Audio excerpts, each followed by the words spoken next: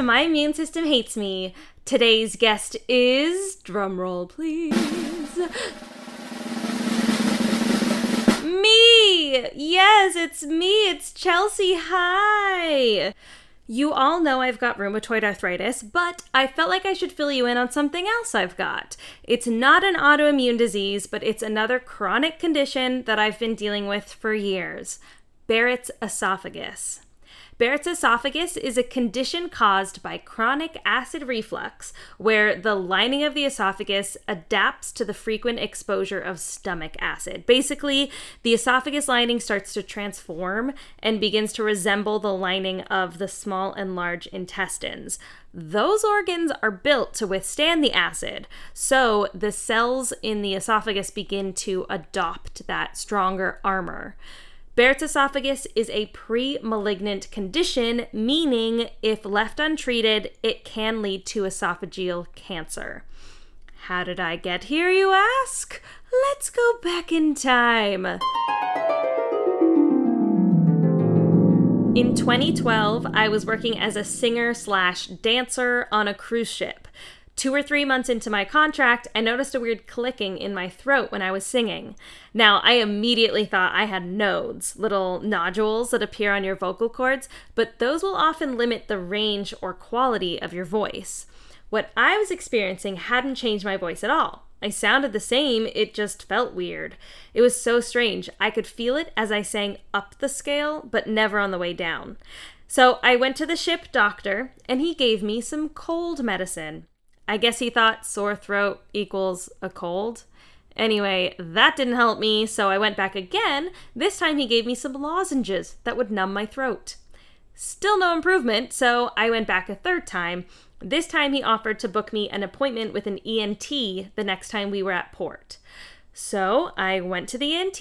He stuck a camera up my nose and into my throat, and there was the culprit. I had a granuloma on my vocal folds. As it turns out, I have pretty bad acid reflux and it had damaged my vocal folds.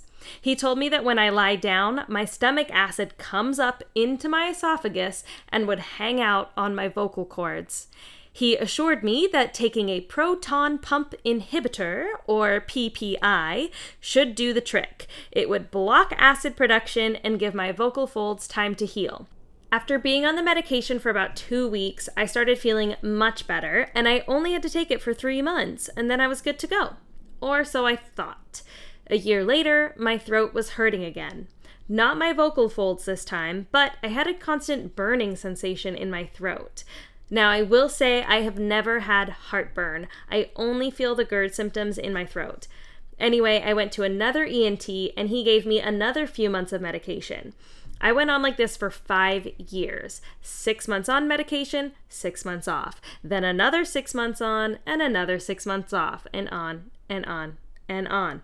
Eventually, my primary care doctor decided to refer me to a gastroenterologist. She didn't like how consistently I had to be on the medication and wanted a specialist to check me out. The gastroenterologist booked me for an endoscopy. If you don't know what that is, it's when they stick a big old camera down your throat and into your stomach. They usually grab samples of tissues while they're in there too and do some testing. When I had my post-endoscopy follow-up, my doctor looked nervous, which didn't make me feel very assured. He said I had a hiatal hernia, which means my stomach was pressing into my esophagus, which could possibly be the cause of the reflux.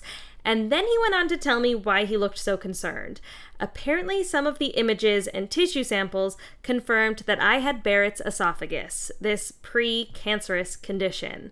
Well, at the word cancer, I was out. I honestly don't remember what else he said because I was too busy watching my life flash before my eyes. I called some loved ones after to tell them that I was going to have cancer, and they all laughed at me, so it didn't take me long to snap back to reality. My gastroenterologist wanted me to see a specialist in Barrett's esophagus, Dr. Smith. Dr. Smith is the coolest cucumber of a doctor I've ever met. He waltzed into the exam room, shook my hand, and then hopped up onto the counter because he's just too cool for chairs. He had reviewed my chart and was quite surprised to see me in his office. Apparently, the people who are most at risk for developing Barrett's are overweight white men over the age of 60. So, not me. He wanted to do his own endoscopy, this time with some special laser thing that takes better images of my esophagus. Before my endoscopy, he wanted me to try sleeping on an incline. This way the acid won't come up and rest on my throat when I sleep. I tried a wedge pillow, but I couldn't sleep with it because it was like I was sleeping sitting up. It was terrible. Then I tried to get bed risers, these little blocks that you put under the head of your bed, but I couldn't find any that fit my IKEA bed frame.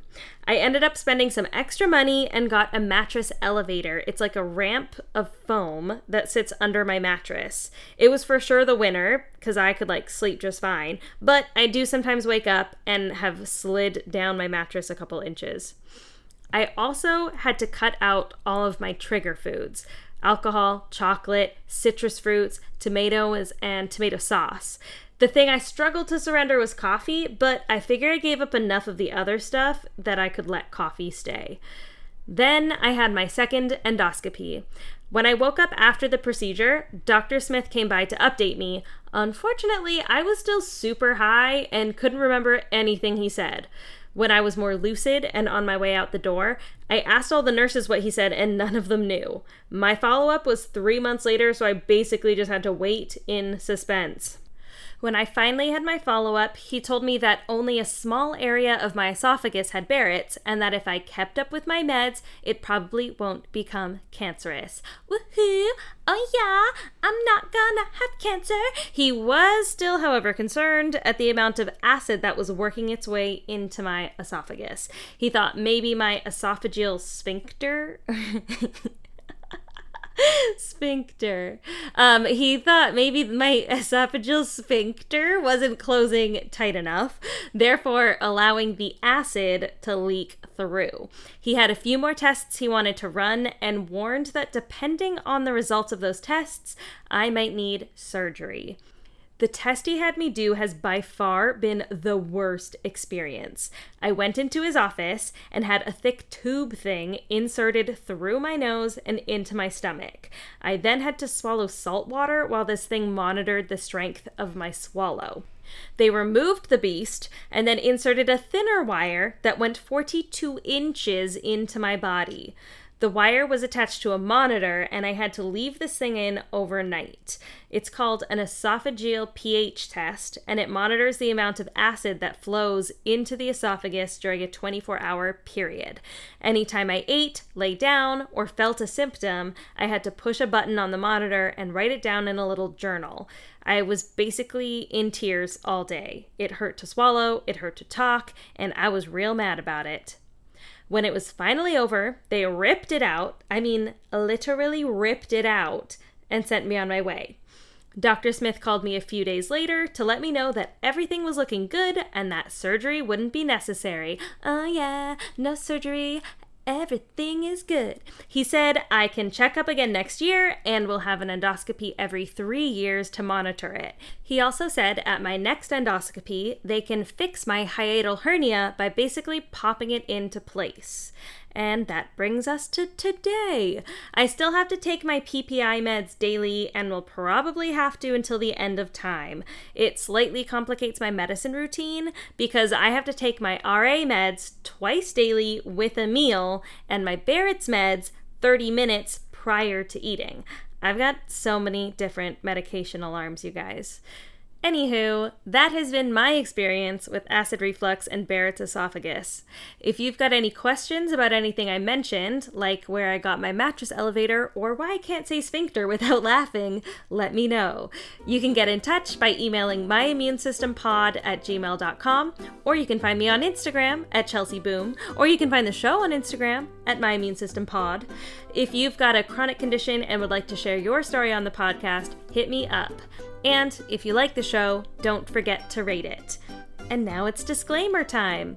Any information discussed in this podcast is strictly my opinion and those of my guests and are for informational purposes only. We are speaking from our personal experiences, and you should always consult with your doctor or medical team.